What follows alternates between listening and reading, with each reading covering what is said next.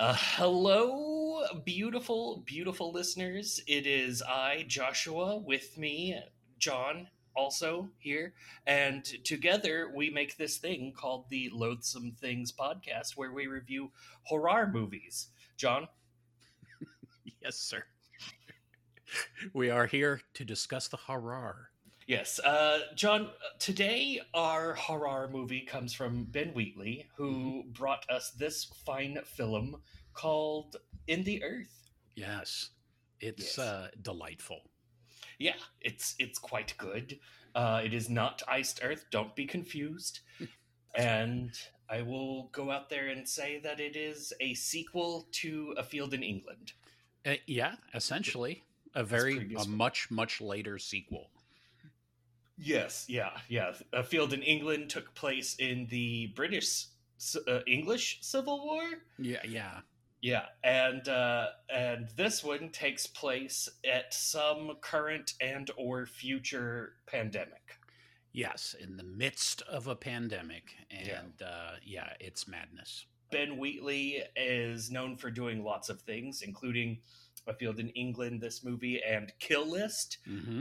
He's directing the upcoming sequel to the Jason Statham hit shark movie Meg. He will be directing Meg 2. Good And for him. he's been directing a lot of weird business, and people call this a return to form Hmm. for him. It is quite similar to Kill List and A Field in England in that it's very England is full of cool rituals and stuff. Yeah, Yeah, he definitely is tapping into the folksy horror element that is often associated with English history. yeah. Some really good old world druidy cult business. Yeah, and Yeah, he hits it in fine form in this one. right on the tone. Good, Yeah. good job, Ben. I liked it. This movie stars Joel Fry as Martin. You may know him, and whenever I say you may know him, what I mean is this is where I know someone from. Yes. You may know Fry as the political husband to Daenerys Stormborn on Game of Thrones. Oh my God, that's right. Yes. He'll also be playing Wentworth in an announced adaptation of Persuasion. Ah, Yeah. Alongside Joel is Alora Torchia playing Alma and kicking ass in this movie. Horror fans will likely know her best as Connie in Ari Aster's Midsummer, and now probably as Alma in Ben Wheatley's In the Earth.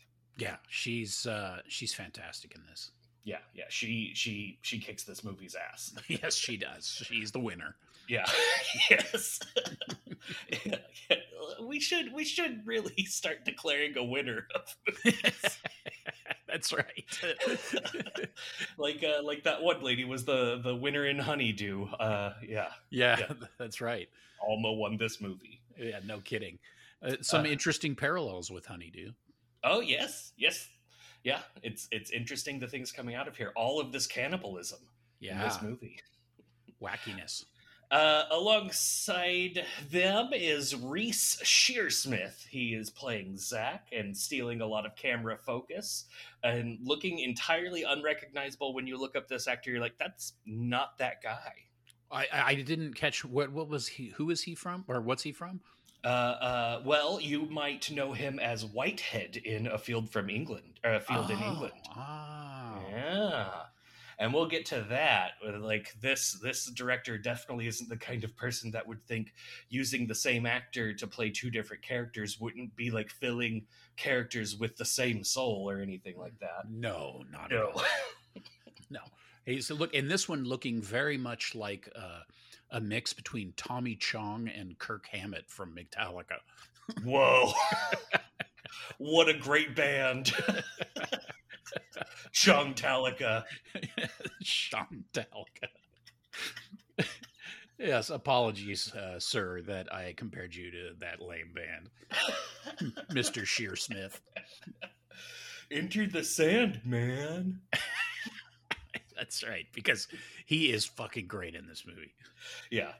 Reese Shearsmith, not Tommy Chong. No, Tommy Chong can suck it.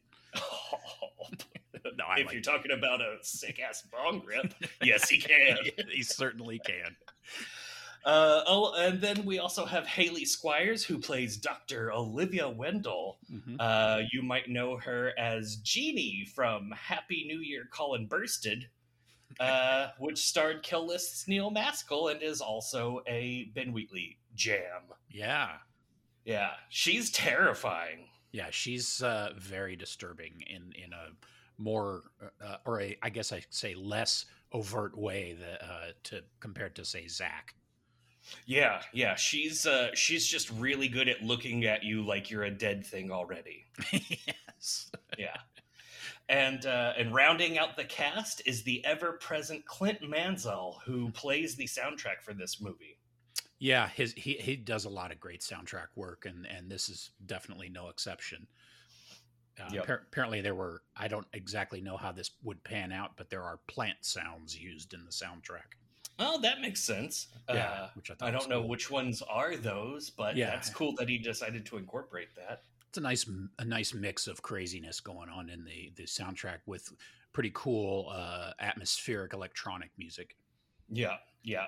I will add that there's some really amazing wood cutting art that's used throughout the movie that we'll get into, in a couple different spots. The artist responsible for that work is Richard Wells. He's a British artist who does this kind of, folksy sort of occult related woodcutting, old style woodcutting art. He's notably done work for bands and other big projects. He did the cover for. He's done, I think, the cover art for all the releases for this group called Green Lung.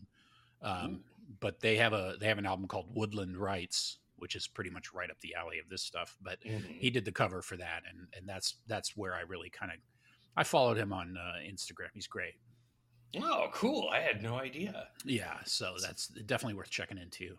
That's the picture on the wall and in the book. Mm-hmm. The picture on the wall and the picture in the book, which I forget what the book was called. It had some crazy name. Oh, I'm sorry. Are you talking about the Malleus Maleficarum? Well, but they call it the Witch's Hammer or something like that. Yes. The Malleus Maleficarum apparently translates from Latin into Hammer of the Witches. Oh, okay. That's Hammer of Witches. Or something. Oh, okay. Because the Malefius Maleficarum was an actual book.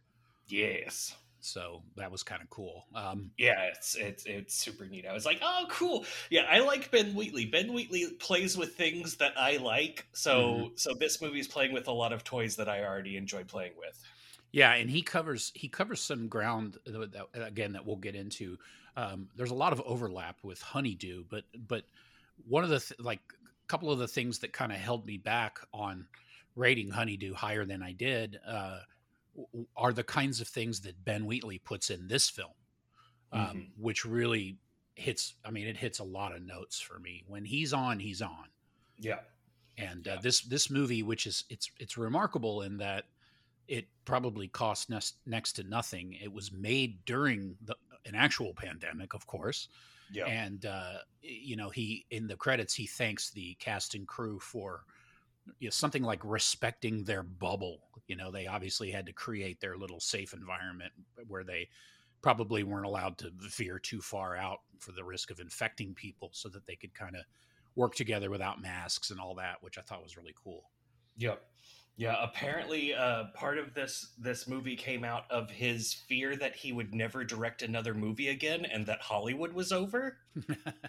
That's fascinating. Yeah. Which I could see maybe certain kind of substances might make you panic all the way there. Yeah. And to those fears, I would say that the first fear, I don't think was probably that well founded. Well, neither one, but I would be perfectly happy with the second fear coming true. More Hollywood. Yeah, fuck Hollywood. Yeah. Let's make all of our movies in England now. God, if they're gonna be like this. Yeah. Just movies, those things set in forests with lots of birds. Yeah. Lots of chirpy and fungi. Yeah. And one standing stone that you don't ever really get to see all the way. Yeah, that's true. So yeah, so that means that both of us liked this movie. You should go watch it before we spoil everything, because we're going to spoil everything, including how dumb we are and stuff. So go fulfill your dreams out there with this movie, and then come back here to have them ruined. Yeah, it's widely available, and we highly recommend it. Yeah. So go watch it, but first, like, maybe watch this movie outside and drink plenty of water and open up your mind to the possibility that this world really needs is it's a marriage of science and spiritualism and mushrooms and strobe lights, man. For real. Sorry. Okay. No. No, that was it. That was my speech. Okay, cool. All right. Now you've come back. You've watched the movie. Yeah. And now we're going to talk about it. Oh, yeah. What's the one big spoiler, John?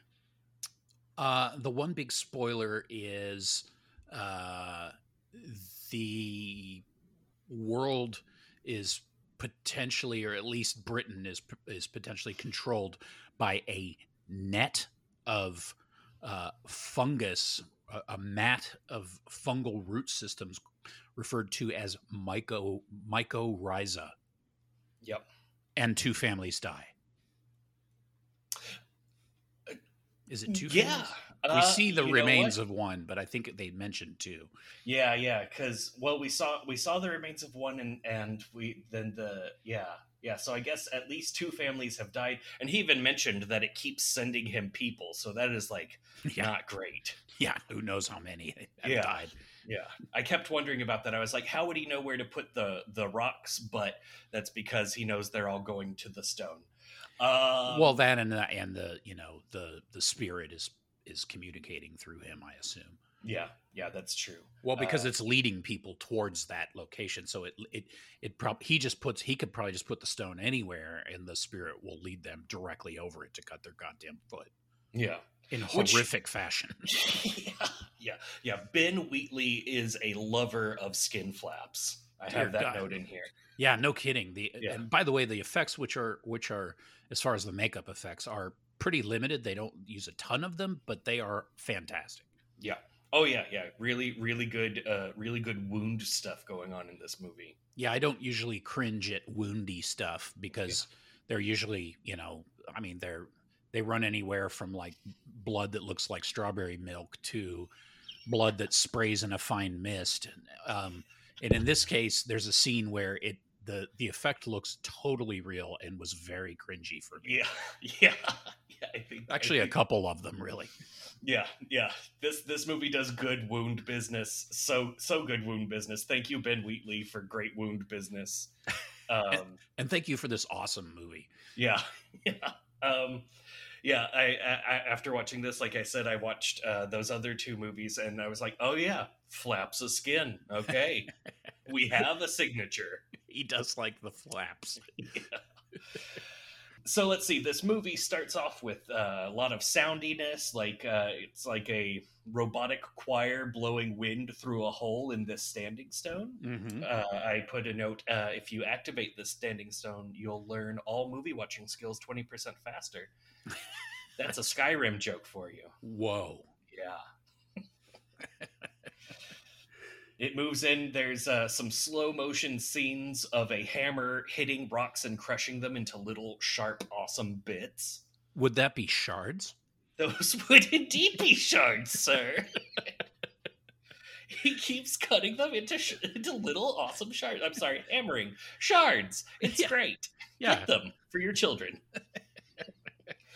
And it's surprisingly satisfying. I don't know what it is about watching rocks be crushed into sharp little bits, but it's very satisfying to watch. It was like ASMR for lunatics. Yes. Yeah, which I guess it would be ASMR for lunatics since you can't hear it. Yeah, that's right. Whoa. Hey. We then see a dirt under the fingernail's hand planting a rock in the soil, pointy side up, even making sure, like, ooh, boink, boink. Okay, yeah, it's pointy. It's pointy. Gross little bugs rise up out of the dirt and stuff, and covers it with grass, and that's like, oh, okay, I guess he's trying to grow another rock. Yeah, a rock garden. Yeah, little bonsai rock garden. Mm-hmm. Must be innocuous. Then it switches. We see our main character Martin arrives at a lodge. There's lots of veiled talk of like diseasey stuff, and they have to spray him down with what looks like roach spray.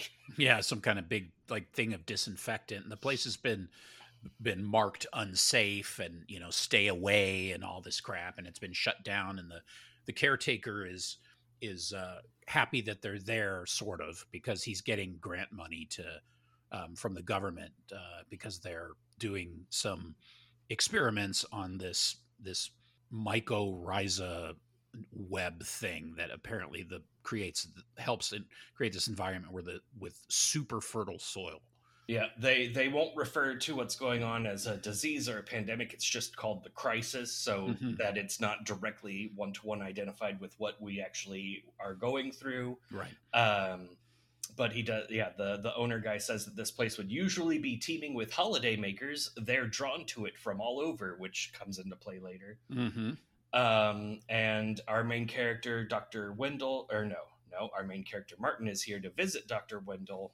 They're studying the mycorrhiza, which is a mutual symbiotic relationship between fungi and plants. Yeah. It's really cool stuff. It's stuff that I had researched before, and I was very excited to see it in here. If you want to learn more about mycorrhiza, go ahead and Google Suzanne Simard, Simard. She is one of the foremost leading, science minds on the topic, and you can find all kinds of great information about it from her. Don't go reading forums about it, because that's where you will go wrong. You'll get led astray. Yeah, don't get led astray on mycorrhiza. That's where you enter into crazy town. Yes, that like people are instantly like, oh, fuck crystals, I want some of this stuff on a necklace. Oh, yeah. There's a whole subculture of consuming mushrooms for various health benefits. Maybe don't do that. Yeah, or do and let us know how it goes. That's true too. Maybe it's great. Yeah. Not that I haven't consumed a mushroom or two for recreational purposes in my time. Who could say? Who could say? I'm not saying I have. Yeah. I'm not saying I haven't. Wink, wink, nudge, nudge. Hey, boss. Hey, boss, suck it. So there's this whole thing where like they're like worried about him bringing in disease, but they're like, it's okay. He's been in lockdown for like 5 months, and they do all sorts of tests. There's this weird, like, I guess, sense of humor moment where he holds up a pee sample cup and he's like, can you direct me to your bedroom? And it just like the camera rests on him for a second, like this is a joke. That was weird. I like him because he just seems to have this, he's in a constant state of what the fuck am I doing? Oh yeah.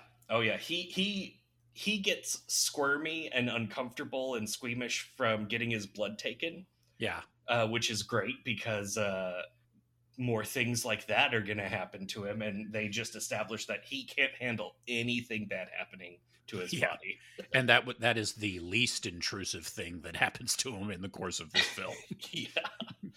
He meets Alma, the side main character. She offers him tea. She asks if he has any coffee. It's been months since she's had a coffee. And then they talk about Parnag Fag.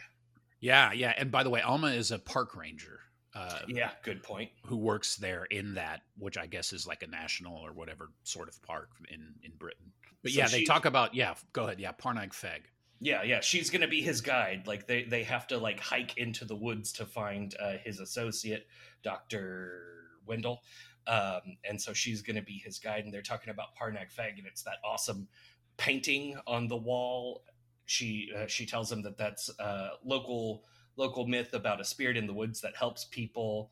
She says that people can sense something in the woods, so it makes sense that they would give that feeling a face. And Martin says, are we sure she helps people? Because there's all kinds of bad things happening in this picture. Yeah, it's fantastic. Which, good spot, Martin. Good spot. And unfortunately, you didn't act on that. Yeah. Oops. We find out that she recognizes his name, and we find out, but she doesn't know where from. And we find out that he's writing a diary. His blood has tested positive for having recently had ringworm, Mm-hmm. which is a fungus and also gross. Yes, on both counts. Yeah, it's like I haven't thought about ringworm in a while, but ew. Yeah, pretty Yeah. horrible. I may have had that myself. Yeah. I need to be careful when I go to England. Yeah. Don't go. I don't know. Never mind. Traipsing through the woods. Yes, there you go. Don't go hunting the king's deer. Yes. The doctor tells him that people get funny in the woods sometimes, nerves, and then the music kicks up as they start their journey with lots of electro percussion and chimes. Mm-hmm. That's right. Yeah. Enter much Clint Mansell. Yes, very, very much. Not quite.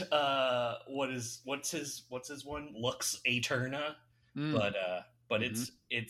it's its own thing, and it's all accompanied with crazy bird noises because they find out that, or they tell us that out in the woods there's just all of the birds. Yeah, apparently, literally all of the birds, because it's like a cacophony of birds. Yeah, and some of them just sound like people screaming. Yeah, no, I was like, what the hell is that? Bird shriek. As they're going along, they find a weird black box with Dr. Wendell's name written in it. Mm-hmm. I don't know what that was about. It's apparently a place where she drops notes to communicate with the outside world, or I guess, back in reality or whatever. That makes sense. So that's her mailbox. It's her mailbox, and it's empty, so she's clearly made no efforts to communicate with anybody in quite some time.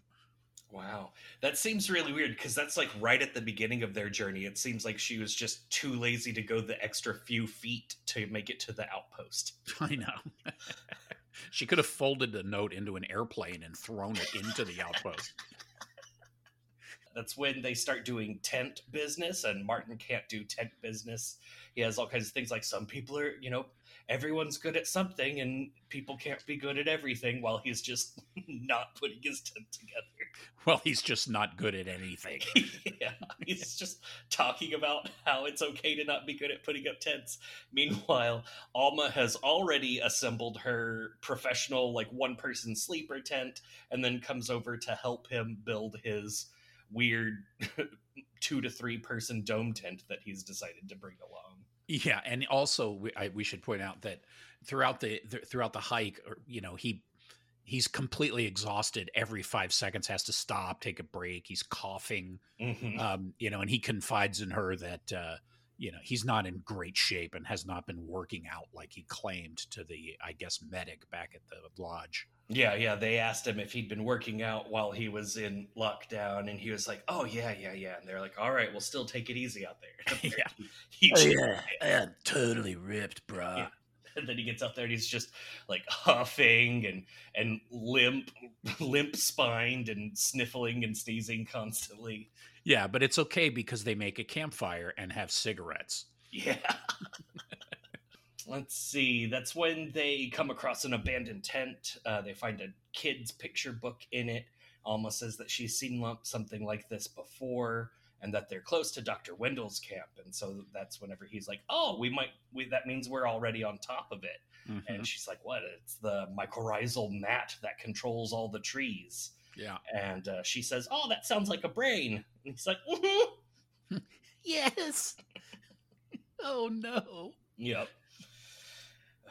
More good creepy forest noises. They talk about whether or not people will forget what life was like during the crisis. Yeah. Yeah. Which I mean, it kind of makes sense because people are pretty forgetful. They kind of, I could see that happening here like 10 years from now when people are like, hey, remember the pandemic? Yeah. Remember when the whole world went ape shit? Yeah, everything was lost. Yeah. Hollywood stopped. Yeah, exactly. Yeah. And she keeps asking him for details about his work, about his relationship with Dr. Wendell and his work history, and Mm-hmm. he's always evasive and won't answer anything straightforward. He's just like, oh yeah, no, it's just personal reasons. It's private. Yeah, yeah. And then they both get the shit kicked out of their heads while they're asleep. Yeah, they're sleeping in their tents, and then they get thoroughly thrashed. Yeah, they just get pummeled and bludgeoned and beaten. This was a conservation of makeup effects, because when they wake up, it's just like a little bit of fake blood on the cheek, but not like anything wounded. She even emphasizes it by going like, "Oh, my face hurts," but no one looks hurt. They look fine. Yeah, she has like maybe some slight contusion around her mouth, and that's about it. And I thought she might be dead. I was like, wow, is he going to kill her this early? And because the way her arm is like sticking out from her tent, she's like wrapped up in her collapsed tent. And Yeah. She looked really dead, and he woke up first, and he was like, "Oh, look, they smashed our phones and walkie-talkies. They stole the computer equipment. Oh, look, there's Alma. Oh, she looks dead.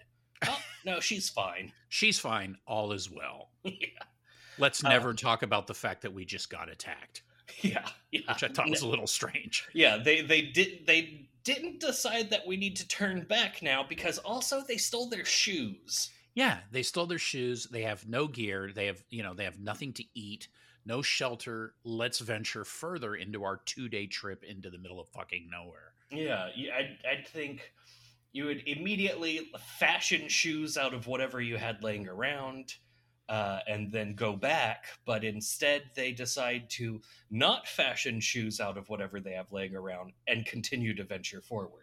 Yeah, and this reminds me that I think it might be a good idea for me to start a business, a consulting firm for filmmakers, so that when they think that their movie is done and ready to be seen by the public, they let me watch it, and then I can let them know things like, yeah, by the way, if you had your ass thoroughly kicked in a tent in the middle of the night and all your shit stolen, at the very least, you would talk about it with your other person.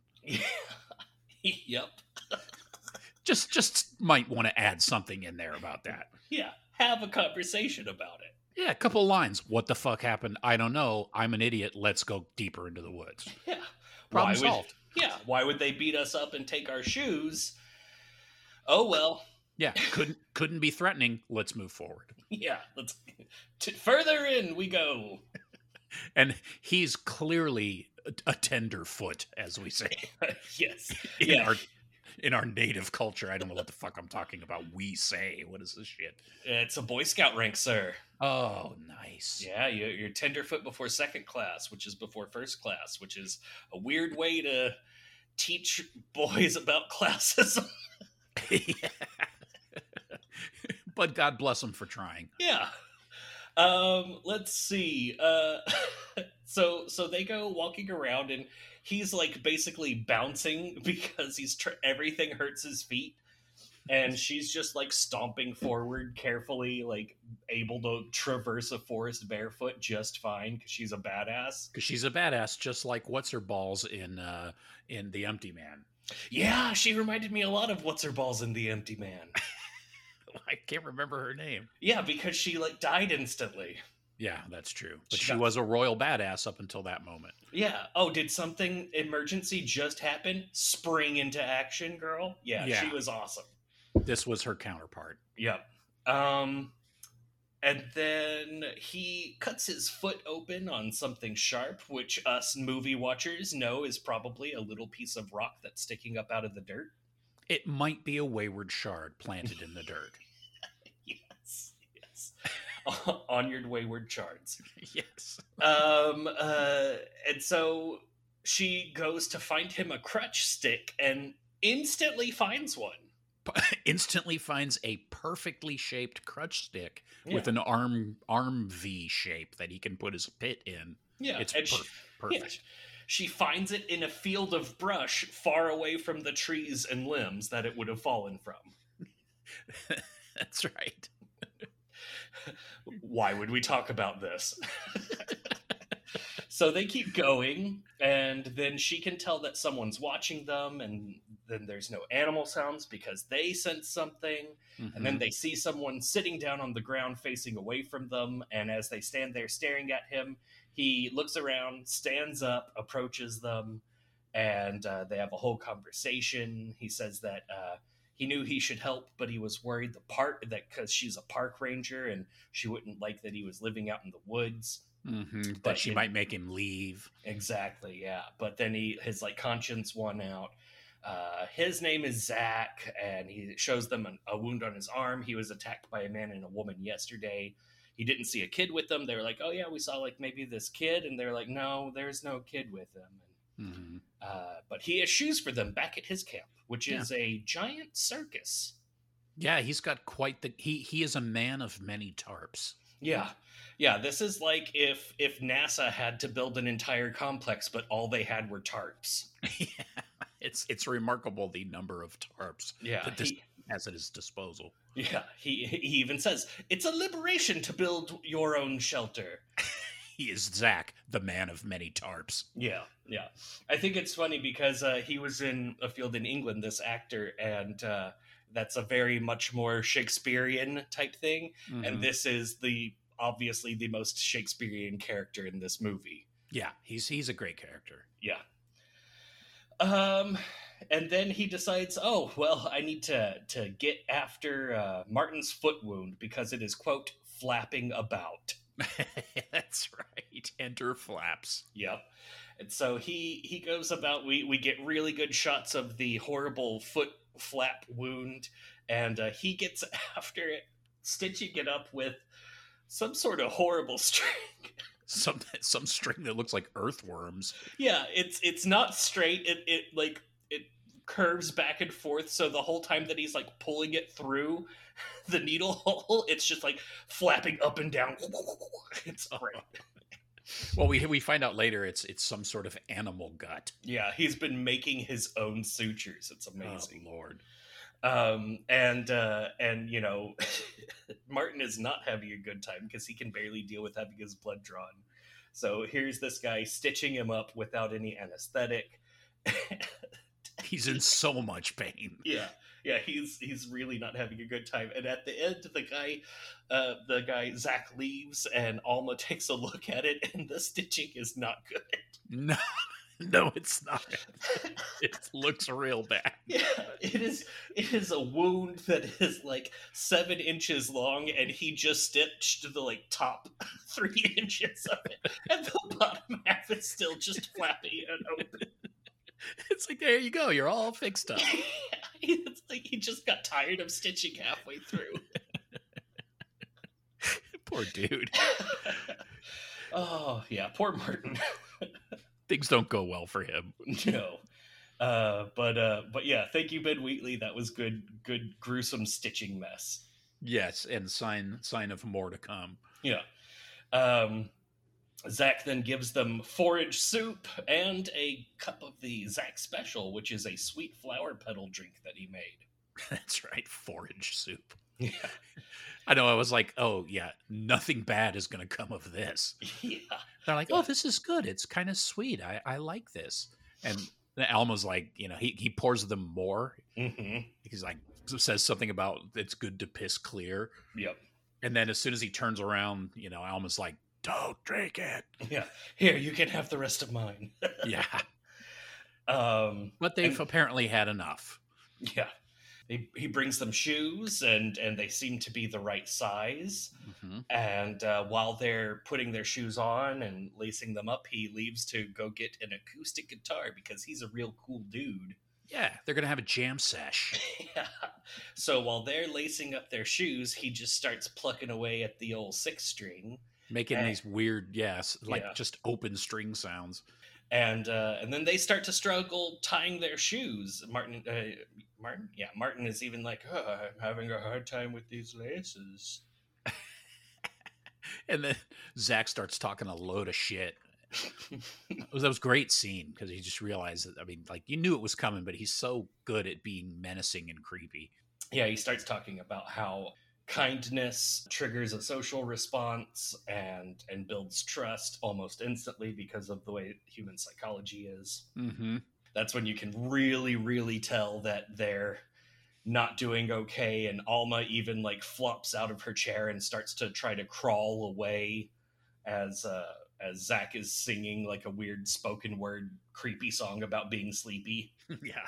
Yeah. At this point, you know that they're fucked. Yeah, it's super not okay. Yeah. And that transitions into him dressing them into weird tarp robes. Yeah, they've completely fallen unconscious, and he drags them into another tent and strips their clothes off and puts on these crazy white tarp robes. Yeah. He's like, all I have a wealth of is tarps, so I will turn them into clothes. And apparently he's extremely crafty. Yeah. And then he starts posing them and taking weird pictures of them with like white stuff over their eyes, and stitches things into Martin's skin while intense Clint Mansell business is going on.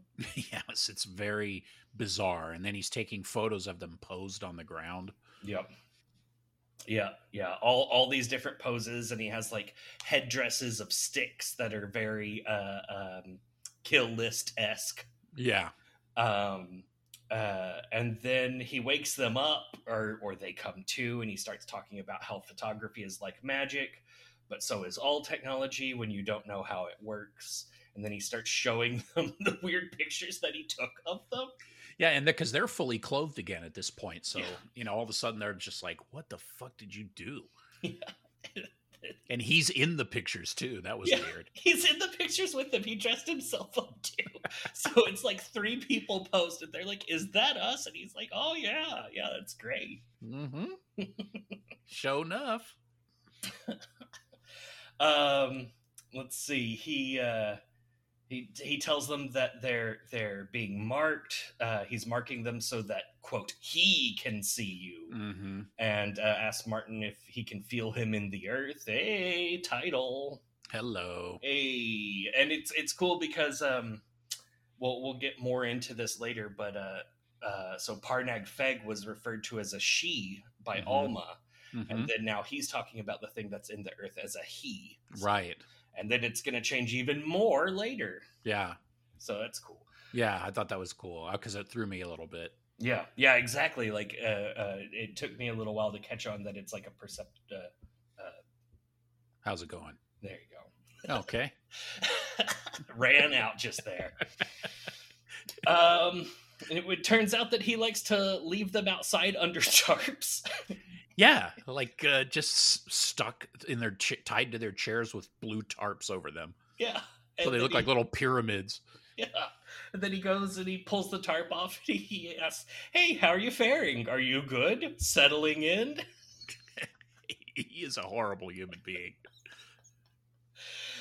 He starts talking about the him thing. He says that Dr. Wendell wants to enslave him. He's not interested in science. He likes art and flattery and sacrifice, and he is the thing in the woods. Yeah. Great. Good. What could go wrong with this situation? Oh, it just sounds delightful. Yeah. He says that Dr. Wendell thinks that she can bargain with him, but that he is talking to him in a pure way, by making images and praising and worshiping him. And that he has brought so many people to me in the last few months. Yeah. Good stuff. Yeah, that's great. So he's just spider webbing, waiting for people to come his way and I guess kill them or something. That's right. Oh, I was just looking over my notes. I forgot when he's stitching his foot. Oh God. I was like, I put, what the fuck is with his big toe? His big toe is huge. It looks like a penis. And then I also said, what the fuck are the stitches made out of? Ramen? That is it. They do look like ramen. They look like noodly ramen. Little curly ramen noodles. And then they eat soup right after. Forage. Just saying. I just foraged this right out of your foot. Oh. Let's see. We find out that Zach has been reading Martin's diary, and it sounds like that Martin's parents died during the crisis, and he's like, it's weird you chose the wrong branch of science to save them. Then he goes he says that he's seen inside the world, And even he says that Alma was drawn here to live in the land, and asks her if she'd considered what the ultimate expression of that was. Mm-hmm. He says, "I'm making flesh what you know is right." Yeah, that was a great line. Yeah, lots of good lines. There's another one is, "Your world is sleeping and ritual." Yeah. Yeah. Lots of good stuff in here. Yeah, definitely. And he's talking about, like, you know, being in nature, away from the human world and human things, and, you know, all this type stuff.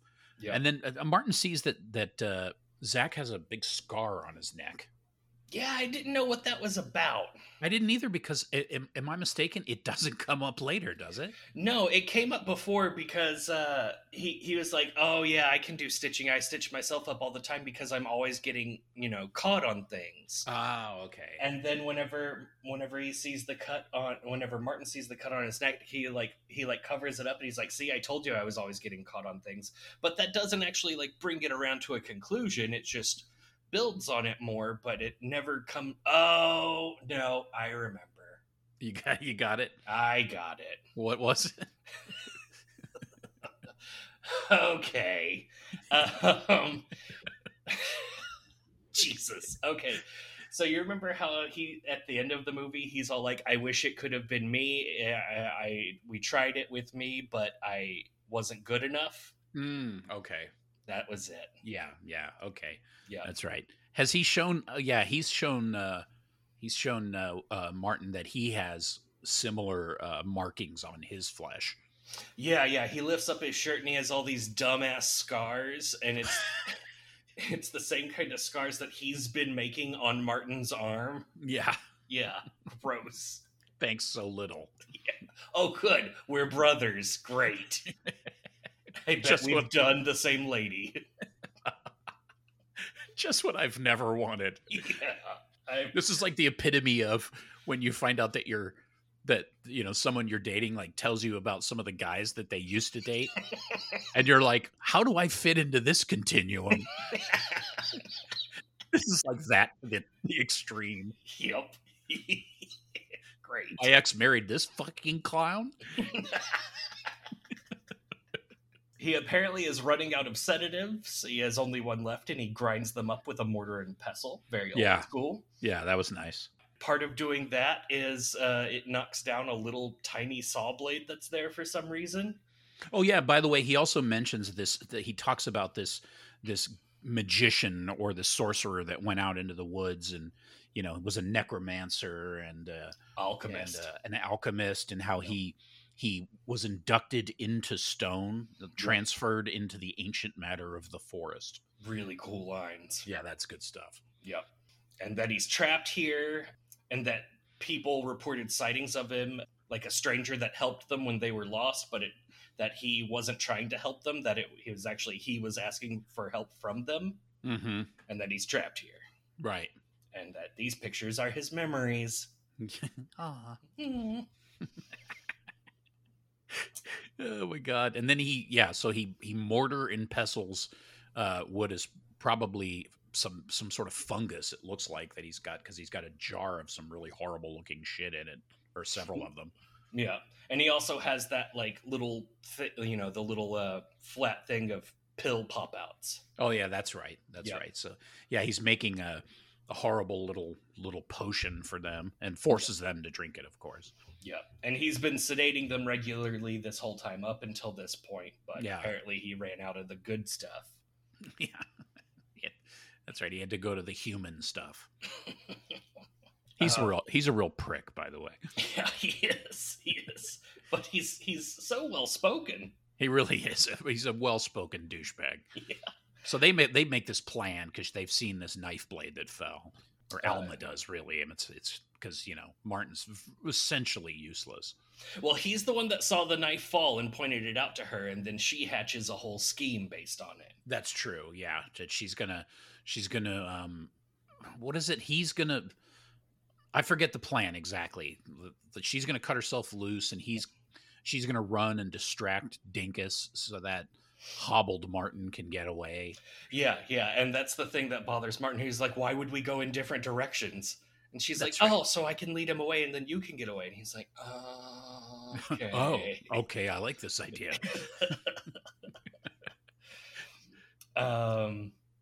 And so they make a plan that they're going to do that, and then they're going to meet up at Dr. Wendell's camp. She tells him to just like go follow the sun, and that'll take you there. Which they're inside. I don't know how they know what time of day it is, but whatever. It's not my thing. It's not my problem. Right. Nah. Yeah, who knows what they're hopped up on? Yeah, but first it's foot time.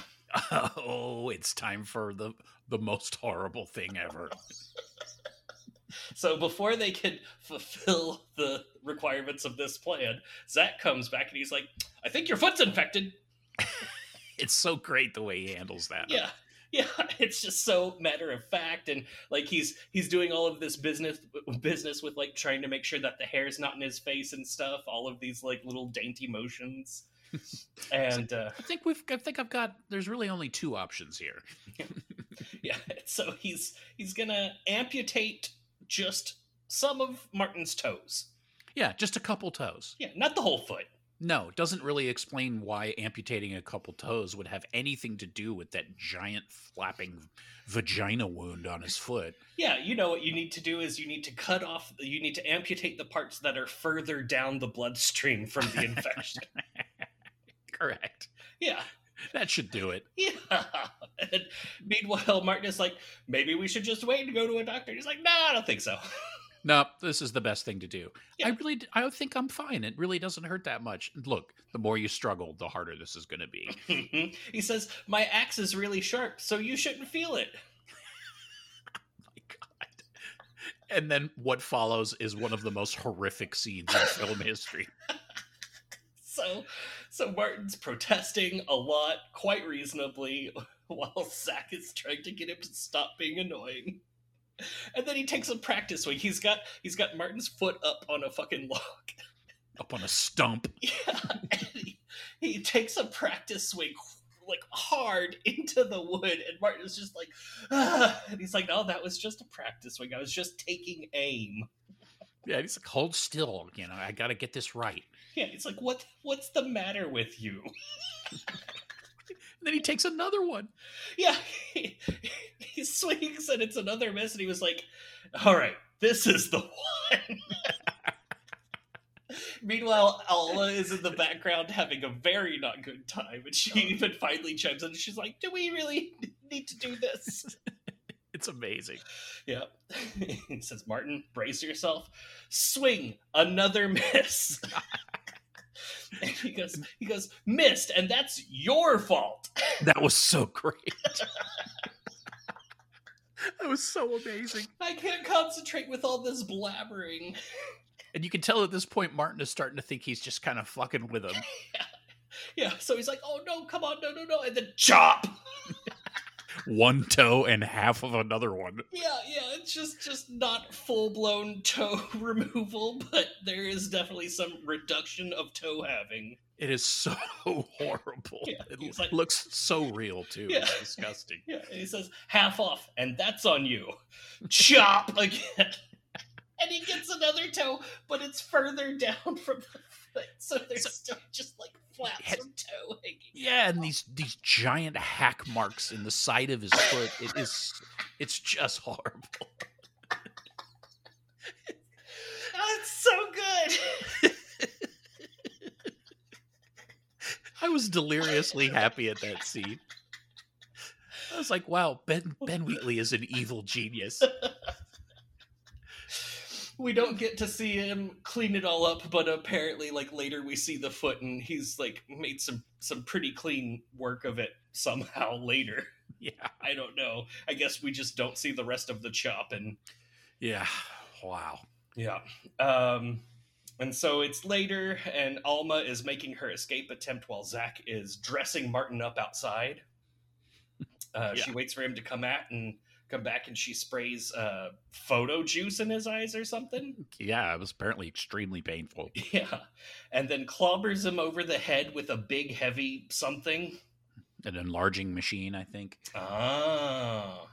And so he crumples to the ground. She goes and unties Martin, and that's when Zach is coming after them with an axe, and tries to chop at them while they're running away, and they stop him. So he he fails, goes back inside as they're not running away very fast at all. No. And then comes back out, and he has a bow and arrows. They're like, oh shit! It's so cool. And he starts shooting arrows at them. All of the arrows miss them, but do thunk satisfyingly into trees. Yeah, he's really good at hitting trees. Yeah, he can hit every tree. He's terrible at hitting people. Yeah, not good at that. So as they're trying to make their two-direction getaway, Martin trips over dead bodies and gets a handful of sausagey intestines. Yeah, that was really gross. Yeah, apparently he landed hand first into guts. Yes, I hate when that happens. Oh, not again. Just my dumb luck. There's a scene where he shoots at Alma, and we can see the arrow not hit her. It like thunks into a tree, but she falls as if she's been hit. Yeah, that was weird. I guess like panic falls. I don't know. Yeah, or like maybe she was bailing on Martin. Who could say? Who really knows? But Martin then like heroes up and tries to get Zach's attention, and that's when Zach screams, "Martin!" And then the flappy head wound starts just dispensing blood. Yeah, that was great. I guess the pressure from screaming made the blood just squirt out of his head flap. Yeah. It was completely a blood pressure situation, and then it just like a soda fountain coming out of there. And it's so good because it's a big open flap, and you can like see skull underneath the wound. It was really well done. Oh, so good stuff. Yeah. It's quality. And so apparently that gives him enough pain that that Martin can run away. So Zach gives slow chase with an axe. And now there's a very long woods chase scene. Martin finds a wire, and it leads to a microphone hiding in a tree, and he talks into it and asking for help. Mm-hmm. And then the voice comes back telling him to leave this private property. We see that there are speakers strapped to the trees. Mm-hmm. And then he's crawling away while Zach's axe is making swooshy sound effects through the brush, and he sees that he's in tree speaker territory. Mm-hmm. While distorted guitar noises happen. And at this point, we're halfway through the movie. Yeah. And then we start seeing the weird strobe lights. Yeah, it's getting dark outside, and Martin finds one of those like big standing lamps, but it's doing strobe light business. Mm-hmm. Yep. They're all wrapped in plastic and strange looking. Yep. And so now the forest chase sequence is at night with strobe lights going on. Yeah. By the way, from this point forward, if you have issues with flashing lights or you anything like that, and it causes you to be dizzy or anything, just stop the movie right now. Yeah. If you've ever had a seizure, maybe don't watch this movie at all. Yeah. Just read about it. Yeah. Because Ben Wheatley does not give a shit about you. No, you are in big trouble. Yeah. Jesus. And that's where we get the cover photo shot, which is Zach backlit holding an axe in the woods. Nice shot. Yep. Lots of Clint Mansell doing robo-mouthy helicopter music. That's right. And then weird other things start popping up between the strobes with like I don't know, all kinds of weird, not real stuff nonsense going on in there. Yeah, there seems to be, I guess the implication is that Martin is through the pattern of flashing lights and these strange sounds and God knows what else is interfering with him, is causing him to have this sort of hallucinatory bout of madness. Yeah. You see like little flashes of things that are like, could be roots or veins and a spider's legs and like all kinds of weird shit just kind of flashing. Yeah. And so Zach decides to counteract the effects of the strobe lights with a flare.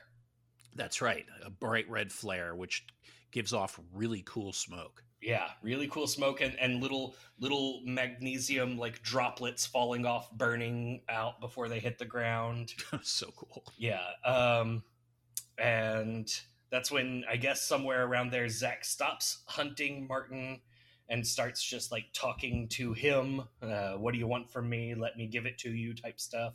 Mm-hmm. And Martin finds his way to the Standing Stone, and then the music gets all triumphant for a second, and then screamy. Yeah. Yeah, it's a rough time for Martin. Yeah, Martin's not having a good day. No. This is not his favorite camping trip. Yeah, this has very little to do with crops. He gets rescued by a biohazard suit lady, and she gives him the old nostril test and checks it instantly before taking her mask off. And she's all like, "It's you," or he's all like, "It's you." One of them says it's you. I don't remember.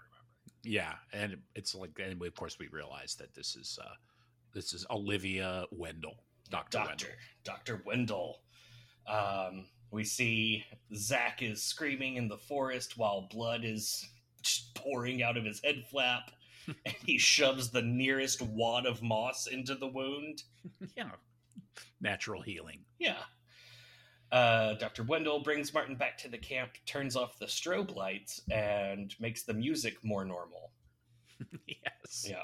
This is one of the things that parallels with Honeydew a little bit, in that it's really hard to tell the difference between what we're hearing and what they're hearing. Right.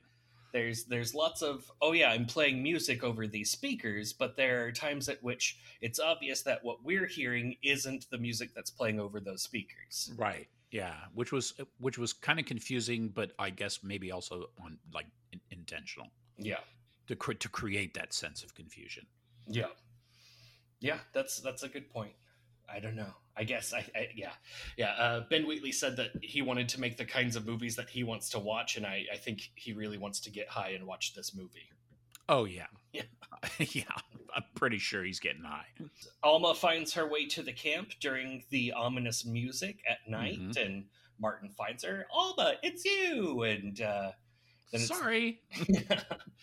Next morning, Dr. Wendell is acting weird, and she's like, "Sorry, I haven't talked to anyone in months. There was no way of warning you about how dangerous Zach had become."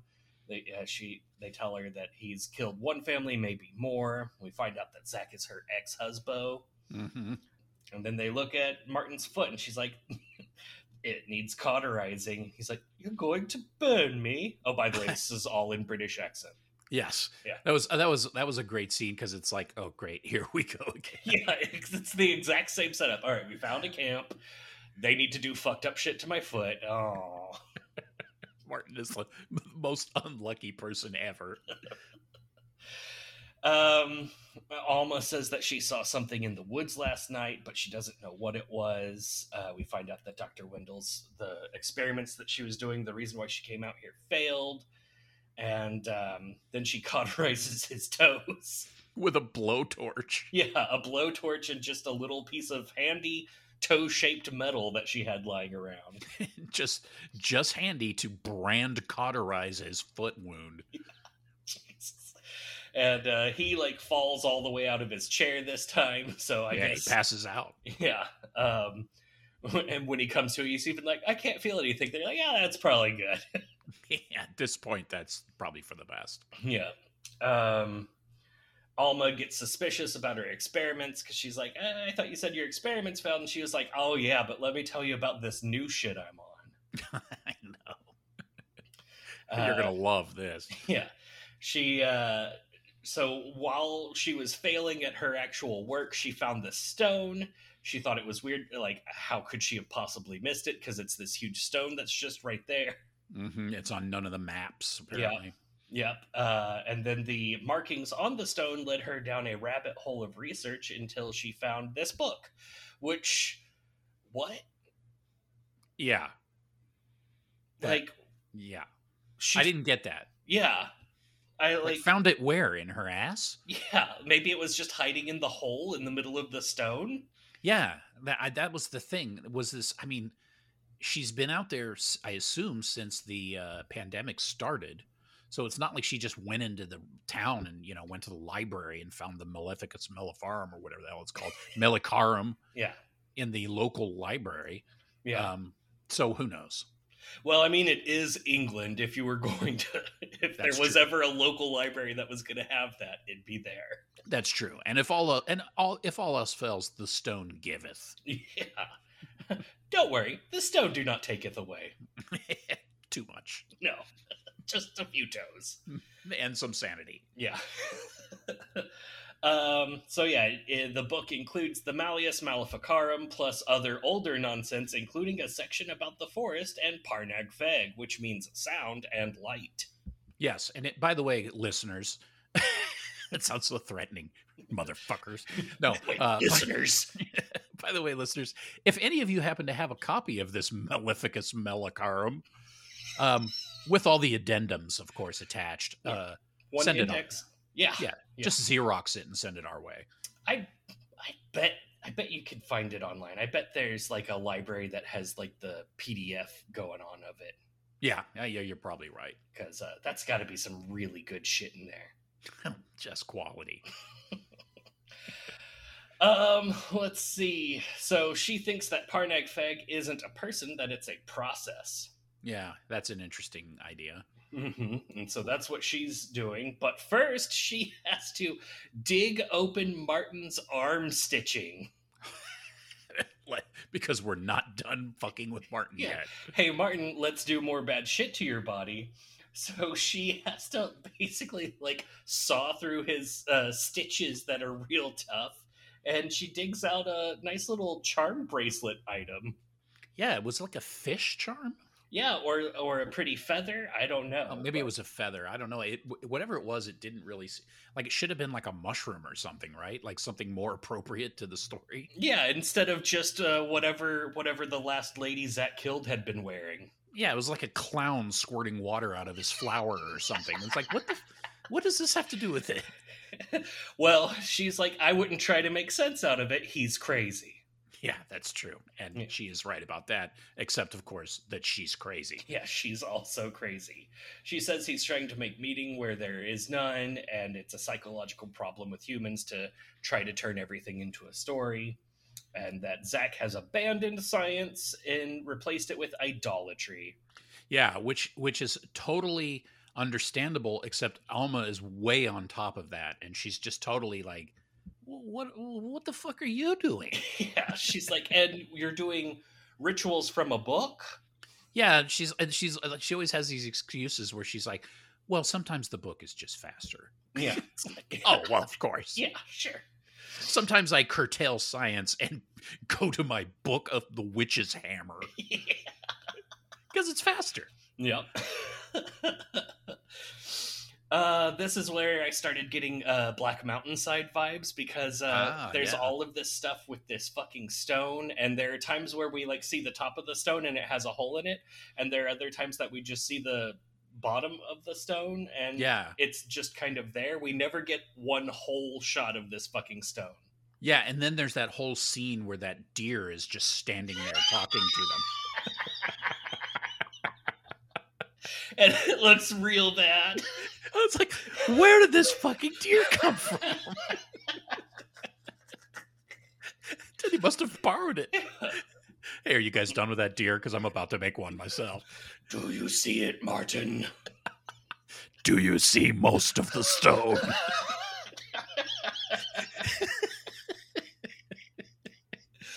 Whoa. But not all of it. We find out that Martin has very special flesh, that the infection takes to it like a dream. Which I guess, I didn't really get that. Was that because of the ringworm or something? I guess it was that his wound that the guy gave him was infected. I don't know.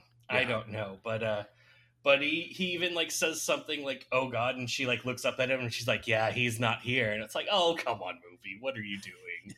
I know. That's just move it along. Yeah, that's uncomfortable, guy. Yeah. Then we get the first dose of musical stylings of DJ Dr. Wendell. Yeah, that's basically what I put. Yeah. She's like DJ for the woods. Yeah, she's like a DJ if all she had was like 5 different soundboards, and that's what she's using, just all knobs and dials.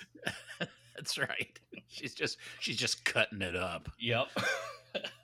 She's got microphones everywhere. They are recording the tree noises, and they then make the strobes light up in reaction to the noises that the trees make. Mm-hmm. She says that trees can control some of the sounds the branches make, and there's a pattern that she's used to make a language. This movie is the perfect example of, I mean, these are all ideas that have been kind of, touched on before in other things, but usually they come off as pretty stupid, because they are fairly goofy, but the way it's handled in this movie, it's plausible, like, for the story, and it works. It's not, as goofy as it is. If you actually think about it, it's like, well, if we have this combination of strobe lights and crazy electronic music, we can talk to the web of plant roots and fungus. It's like, okay, that's really stupid, but actually it's really cool. Yeah. I'll think it's stupid later, but now I'm watching this movie and it's great. Yeah, it's a testament to Ben Wheatley knows how to make a good movie. Yep. So it turns out that when they tried one of the rights in the book before, they pushed it too far, and Zach has never been the same.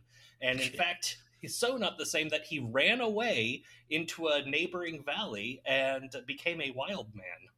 Yeah, that was strange. I guess he's like scared of her camp, right? Or is he just put off by what she does because he doesn't agree with it? Because he doesn't come around. He doesn't come around. Well, she even says later that the spores chased him off. Oh yeah, that's right. Yeah, there's all kinds of stuff. But yes, what we are going to be finding out relatively soon is that a sacrifice must be made, and apparently it's a neck cutty situation, and that's what that scar on Zach's neck was. So that's when they pushed it too far last time, was when they decided to sacrifice him to the stone. And he has never been the same.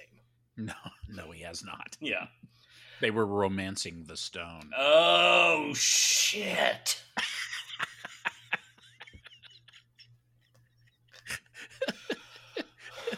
Oh, wow. Suddenly this movie makes way more sense. And then Michael Douglas comes out. Good. And also some actress. Yeah, some lady who now looks like a man. Oh, good. Dr. Wendell thinks that the mycorrhiza could span the entire country, and she is on the cusp of a breakthrough. Mm-hmm. Yeah. It's very exciting. Yeah. Great time to be here for all of us. Absolutely. Great time to be here. It's very exciting, and in no way does any of this imply that Dr. Olivia Wendell is batshit crazy. Yeah, no, she's the sane one here. Yeah, that's right. She's the voice of reason and science. Yeah, Alma mentions that we can't stick around for scientific breakthroughs. Zach is obviously going to come here and kill us. We have to go. To which Martin says, quote, "She has a point." Martin, the master of understatement. So Dr. Wendell walks away, and Alma's like, I don't trust her. It doesn't make any sense. It's obvious that they're still working together. He's like, oh, what would that be like? She tries to get him to tell her more information about their relationship, and he's like, no, that's private. Yeah. It's like, dude, really, you're being cagey at this point. Yeah, it's not okay. And she's like, all right, fuck you, dude. I don't care. We have to leave. So he goes to talk to Dr. Wendell. When she says she thinks it's strange that this rock isn't on maps. It's like, yeah, okay. Yeah, maps, those things that tell you where all the rocks are and how they look. Yeah. Yeah. And the rock map. Yeah. Whoa. Dr. Oliver Wendell Holmes. Oh. Nice. Yeah, that drove me nuts throughout the movie. I finally got it out. I feel better. Nice. What is that? Oliver Wendell Holmes? Yeah. I don't even remember who that is. It just reminded me of Olivia Wendell reminded me of that person that I'm going to look up while you're talking. Okay. Well, then I'll stop looking it up. Yeah. Let's see. He admits to thinking about her during the lockdown, and she cuts him off to say, "Did the thought grow inside you like a seed? Yeah. A voice in your head you couldn't deny?" And Martin's like, maybe? Martin, do you like my British accent? Yes. Do you like my 5 stray grey hairs? And was it odd when you looked me up in Wikipedia and found out I was only 33 years old? Oh, by the way, Oliver Wendell Holmes Sr., American physician, Oliver Wendell Holmes Jr., the one I was referring to, former Associate Justice of the Supreme Court. Oh, nice. Yeah, that's great. I know nothing about American history. Folks, go listen to More Perfect, the podcast about the Supreme Court. It's funny because I was like, isn't he a Supreme? Nope, I'm not going to say it because I'll be wrong and look like a fool. Yeah. I'm a little disappointed because it really sounds like a good name for like a serial killer. Yeah, well, that's because for some reason, whenever you talk about serial killers, you have to read out their entire name. Yes. It's just like some weird honorific that I've never understood. Yeah, and they're all of them. They have the middle name Wayne. That's right, Oliver Wayne Holmes. Yes. Let's see. She thinks that the mycorrhizal network brings people to the stone the same way that it redistributes forest resources, and she asks him, "Did you have ringworm lately?" He's like, "Maybe, yeah." She's like, "Well, Zach and I did." And she thinks that it pushed their bodies towards obsession and love, and you can't fight it. Yeah, it's using kind of like a language that would attract a human to a place. Yeah. Something that is, of utmost importance to them, that they basically can't say no to it. Yeah. And all this time she's pulling up huge globs of fungus out of the ground. I know. That was like, wow, what is she cleaning gum off the base of the rock? What is that? Jesus. You might want to be careful. I think it might need those. Yeah. How do you think that thing stands up? And then now it's time for all of the mushrooms to turn into smoke machines. That was awesome. Yeah, it's like if like this would be the ultimate vapor's dream, where it's just magic mushrooms puffing smoke machine high nonsense into the air. Nature's trick contest. Bruh. I'm gonna smoke this mushroom and read Lord of the Rings or some shit. That's when we find out that going into the shroom spore cloud causes electronica to happen, and you fall down. Yeah, that's right. If you walk into the spore mist, you are transported to the 90s techno scene. Yes. And they're all like, "Why didn't you tell us about that?" She's like, "Oh, sorry, didn't I?" Oh, my bad. There's just so many stories to tell. So many spores. Alma wants to use the hazmat suit to get out, but Dr. Wendell thinks that the spores will get through the filter, and that it's fine, just wait it out, because last time it only lasted for a day. Mm-hmm. That's when they spot a Wicker Man stick statue in the forest. Yeah. Which means that Zach can come and get them at any time. Yeah. That was kind of weird. Yeah. So Alma suits up Biohazard style and goes for a walk through the spore cloud and gets real high. Yeah, she is tripping balls. Yeah. To that effect, we get a whole lot of being high music and screen woe business. Yeah, that was a messed up section there. Yeah. Yep. And so they had tied a rope around her and they dragged her back. They take the mask off of her, and she is full-blown amazing actor, like weeping. Yeah, just hysterically out of control. Yeah. Not sobbing, not crying, weeping. And just like blabbering, basically trying to explain what she just experienced. Yeah, they ask her what she saw, and she's like, "It was everything. It's only pretend. It looks like a human, but it's not." Yeah, that was pretty intense. Yeah. And I made the note, John, could you imagine being that high on hallucinogens and then being dragged backwards by a rope tied around your waist? Only in very loose terms could I imagine that. That's probably the true most horrific idea in this whole movie, is getting that tripped up and then actually being dragged backwards by something around your waist. Yeah, she was in quite a state, and I have to say she's a fucking trooper because she really rebounds in the next scene. Oh yeah, she bounces back no problem. Like, she just needed a orange wedge and a glass of water, and then she's fine. Yeah, she is a lysergic warrior. That's when we find out the cloud has started creeping in closer towards the camp, and they think that by a certain point it will cover the whole camp and they'll all be stoned. Yes. Beyond repair. Man, I'm terrified of this great time we might be about to have. I know. I was kind of like, what are we fighting here? Yeah. Being one with the woods? Oh no. Yeah, and it really says something, because now we see that Zach is out in the woods with a flare, so he is able to just walk through this stuff all the time. That means he is, like, probably in a perpetual state of just one with naturing. Yeah, he's completely given himself over to it. Yep. Dr. Winderl says, I have to go talk to him. He's never come this close to the camp before. She comes back and she's like, he wants to talk. And it takes a little while before we realize that when she says he wants to talk, she's not talking about Zach. She's talking about the thing in the woods. Yeah, I got that wrong at first. Yeah. So she has to make a batch of mushroom milk. Yeah, It looks so gross. Yeah, it really looked unpleasant. Yeah, a nice just no.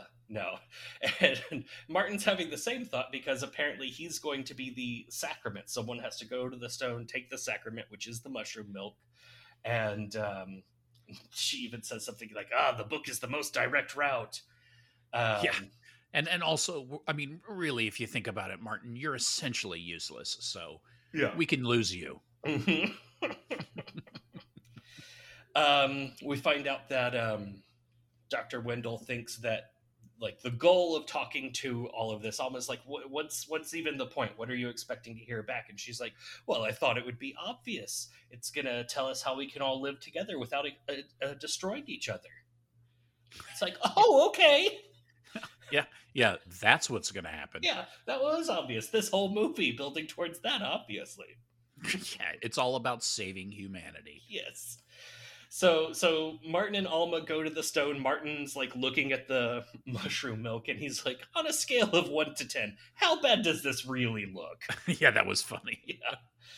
And he's like, yeah, no, it'll be me. I owe you one. And she says that you don't owe me one. It's fine. And he was like, oh, okay, you want to drink it? Yeah, that was like, great. She's like, no. Nope, because you owe me one. So he drinks the magical mushroom milk while accompanied by the musical stylings of DJ Dr. Wendell. That's right. Correct. Alma waits with him while he trips absolute balls. Yes, he does. He's thinking about his parents, looking and not really seeing anything, but we see, as he looks out into the forest, we see a single strobe profile of Zach with his axe, and then he's gone again. Yeah, that's so fucked up. It's so good at this. Everything from here on out is just great. Oh, yeah. We find out that something tripped lamp 15, and so Alma has to go fix it. And that's when Alma gets what I put as a right bonking by Zach. She did, indeed. Yeah, bonked right on the back of the head. And then Zach comes for Martin. Martin tries to crawl away. He grabs a stick on the ground and just vaguely slaps towards Zach with it. I put the note on this, lol. Yeah, it was great. He just could barely even, like, hold the stick. Yeah, all of his strength went into one little flimsy wrist motion. He probably thought he was heroic at that moment, too. Look at me, I'm the master of all. We see that Alma has woken back up and she's making her way back to camp.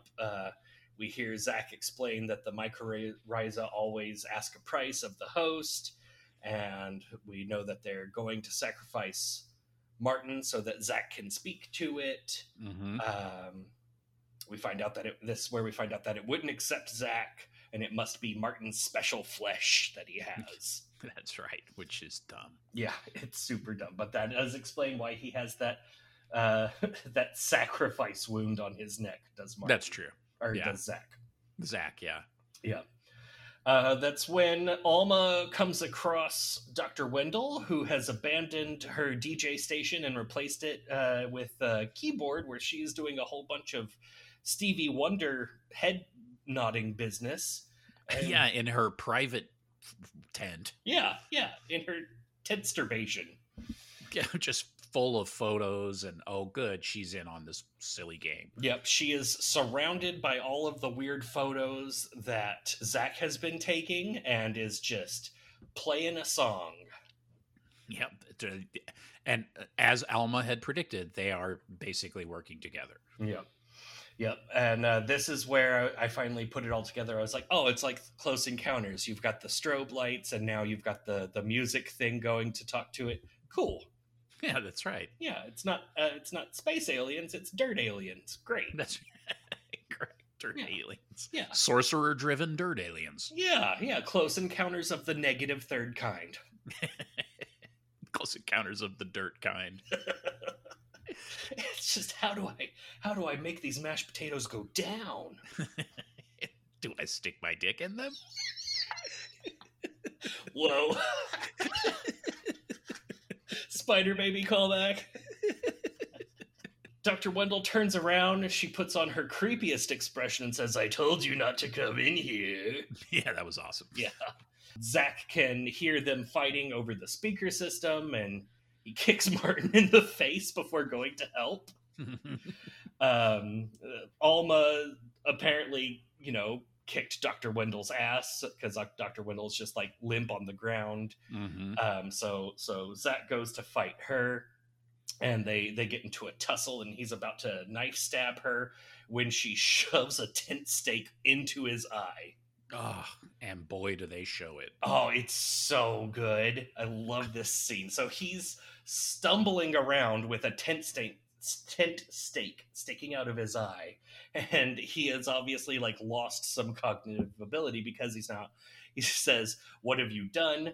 That's how accidents happen. And he looks at himself in the mirror. He's like, I think no, you have to take me to a hospital. That was amazing. Yes. So good. And then, he's like tugging on it, like kind of fingering it, like it's so horrible. Yeah. He's like trying to see if he can pull it out of the eyeball, but instead the eyeball is just coming with it. It's so good. And then what happens next, John? Oh, she hammers it into his skull with the heel of her hand. Yeah. She just raw charges at him and shoves it the rest of the way. God, it was so satisfying. Oh, it's such a good scene. Alma's such a badass. I love her.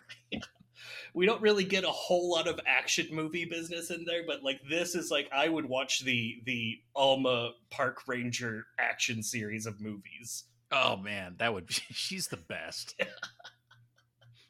We love Alma. We hear Dr. Wendell saying some weird things. Alma goes looking for them. Dr. Wendell is snuggling Martin up against the stone, and she's talking about how he's trusting and the perfect vessel. Alma rips Dr. Wendell away from Martin, and Dr. Wendell wanders off with her arms spread, all glee-faced. Mm-hmm. And it would seem that perhaps Martin's neck has been cut open with the knife that Dr. Wendell had. Mm-hmm. And then we get 2 solid minutes of on-screen high business.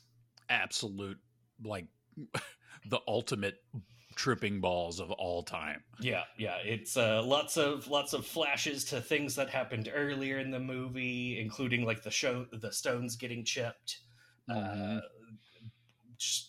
full-blown kaleidoscope nonsense. Yeah, fractalized images from, like people hiking that kind of peel off in these weird fractal shapes and stuff. Yeah, and the music goes up and down. At one point it quiets down and it just focuses on Alma's face with a like liquid droplet filter, and and yeah, it's and then all of a sudden it stops and it's quiet, and it's just a shot of trees seen through the hole in the standing stone. Yeah. And breathing noises.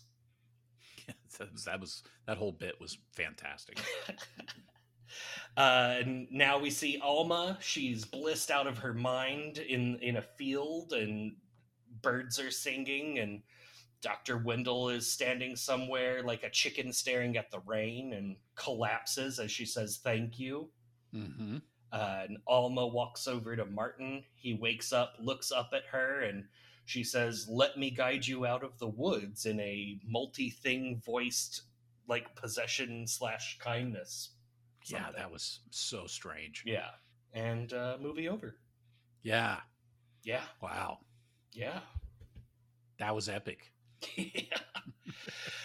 I will say, I got real tired of the high on-screen business. Like, that's not my cup of tea. The trippy effect thing? Yeah, like the whole like kaleidoscope, and it took so long, and I feel like it would have been one thing if it had been the only part in the movie where it happened, but we'd already gone through, that would have been like at least the third, maybe fourth session of trippy on-screen getting high business. Yeah, that's true. It is. Yeah, it does happen a lot. Yeah, so I was tired of it at that point, but it was definitely the longest one of them. Yeah, the longest and most visually elaborate. I mean, it was, it was kind of like, it's kind of like the 2001, crazy trippy scene at the end when What's His Nards goes through the gauntlet of psychedelic effects. Yep. Space baby. Yeah, and so okay, so at the end, Alma is now one with she has communed with the wood spirit. So yeah, is she the embodiment of the wood spirit? Either she is the embodiment with the wood, or possessed, something along those lines. I think it goes back to him talking to her about her coming here to live in the forest, and what the fullest expression of that would look like. Yeah. So yeah, I think she is either the vessel or taken over by it, or it could just be that Martin's tripping balls. Yeah, that's right. But I don't think that's what old Benno was going for. No, I think she's like the human representative for the forest. Yeah, and she's going to guide Martin out because his role is done, I guess. Yeah. Or also, like, if it is the thing that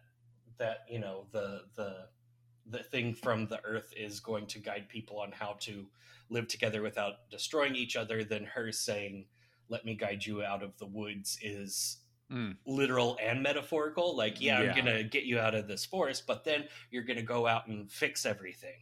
Yeah, that's true. But who could say? No, I think you're right. I mean, now that you say it, it's pretty obvious. Yeah. So there's all kinds of stuff. I enjoyed this movie, not fully. There were drawbacks for me, but I thought it was great. Yeah, I enjoyed it quite a bit. I really liked the feel of it. I thought it looked great, and the sound design was good. I thought the trippy effects were, kind of a little mundane. They've been done before. But overall, I think everything was handled well. He got some really great performances, and he kept things open enough. Like there was no point at which you see some spirit or some dumb shit. He avoided all of that, which was, I'm so glad he did. Yeah. Because it would have totally detracted. It would have just, it would have taken away from it. So that I appreciated quite a bit. But yeah, I really enjoyed it. Yeah. Yeah, for me, the trip sequences just kind of feel a little overplayed and a little cheap, like it's there to replace storytelling. Yeah, Um, and I've seen a lot of movies recently with very similar scenes in them, including Field in England, but yeah. also I don't remember the names of them, so I won't go too into it. But there's a couple other movies with kind of similar themes. There's one that I don't know if it was if I don't remember. It was saw it on one of the services. I'm not going to name it anyway, um, but it was basically that kind of a story where this guy goes out into the woods and he's a researcher and very similar. Then he finds out that the woods are out in the woods is some sort of uh, intelligence or some sort of something that he's tuning into, and that there's a reason behind all this crap and all. It's very similar. Is that the Alchemist Cookbook? No, that I've seen that one. That one's more strange, but definitely along a similar line. It's just that's like micro budget, Uh, like very very very tiny budget, but worth seeing. It's an interesting film. hmm, I didn't love it, but it was pretty good. And then there's another movie called there's a movie called Hagazusa, I believe it's called. oh, I have not seen that, but like I've been drawn to it like a stone because of its awesome name. Great name, and I really enjoyed it a lot. It's more of a like a witchcraft themed thing, and it takes place more in like medieval times or like a Renaissance period. Um, but there's kind of a similar feel. I mean, it's a thing, this folk horror genre, and there's enough of these films now that it's branched into subgenres or little thematic areas, and this is one of those roads that it goes down, this kind of communing, maybe through fungus or through some sort of way where you know there's more going on in the woods besides just a collection of individual organisms, that they're all tied together in some way, whether it's supernatural or totally natural, but it just hits us as supernatural, all that kind of stuff. All those kind of things have popped up quite a bit in films recently, which I kind of curious why that stuff is so compelling to us at this point in our highly technical, like everything is technology based world. But I mean, I love that kind of stuff. I love those movies, and obviously, I'm not the only one because these people are making them. Yeah, yeah, and Ben Wheatley even said like this is the type of movie that he would want to watch. So this is the type of thing that he's obviously into, especially if you go back and watch A Field in England, which is a field full of mushrooms that make people trip balls. Yeah, yeah, definitely. It was. Yeah, I thought it was really cool. It's like he.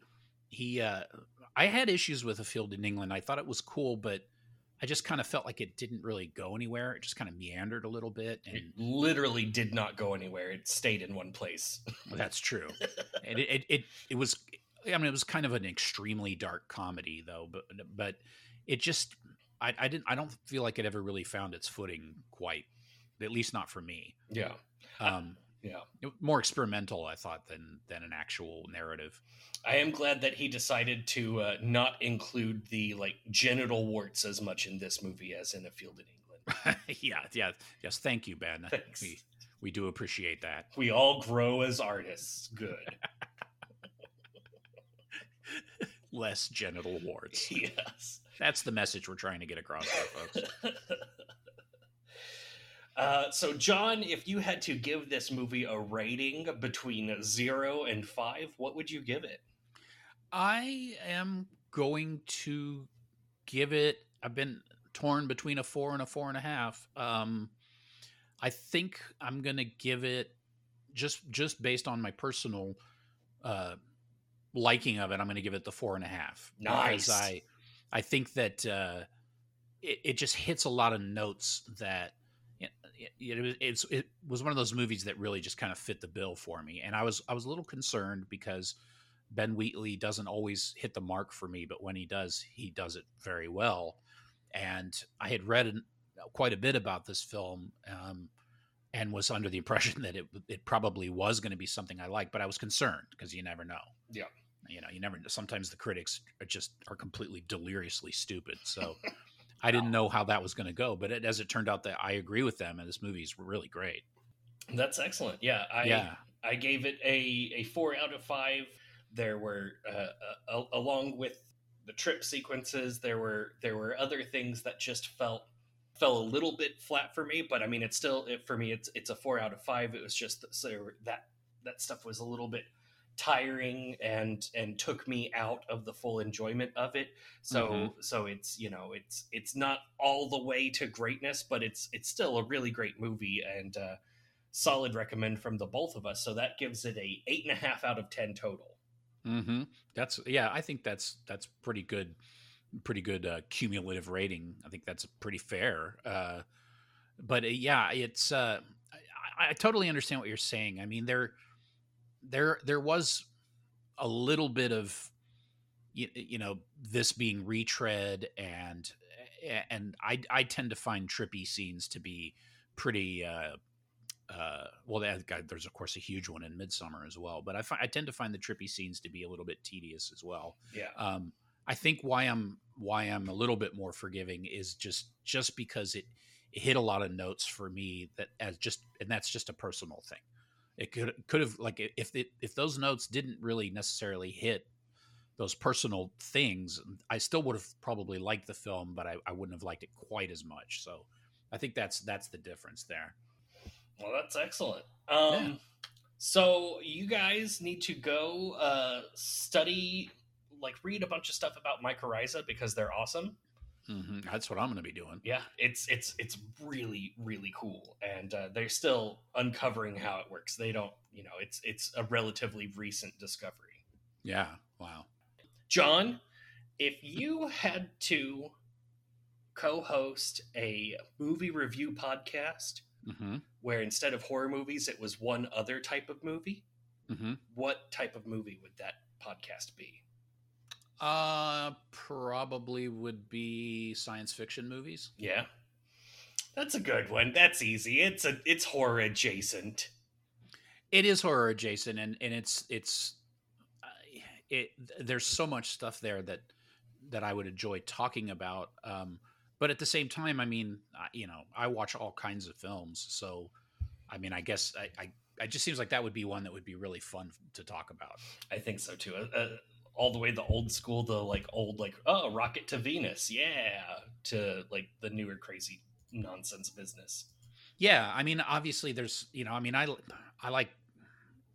I mean, I could name films in pretty much any subgenre that I like. Obviously, I like, when you say you like comedies, it's so ridiculously broad. But I guess that you could say that for other subgenres as well. That's true. Even science fiction, it's like, well, would you call Star Wars science fiction? Yeah, exactly. And then there's fantasy, and there's Yeah, all and to get into all this other stuff. But I like crime films a lot too. That would be but there's so many terrible ones that I don't know if I'd want to talk about them all the time. that's true. That's true. I mean, like, just and unlike, as we say, even a relatively terrible horror film can be entertaining. A relatively terrible crime film can be just absolutely excruciating. Yep.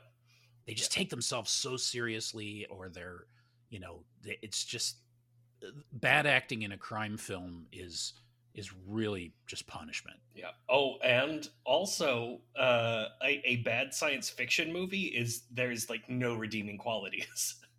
Yeah, that's true. Yeah. Like So what would be your choice, by the way? oh, pure like martial arts, just all of it. Like I would do like 50% Jackie Chan movies and 50% everything else, kung fu, wuxia, martial arts, madness, all of it.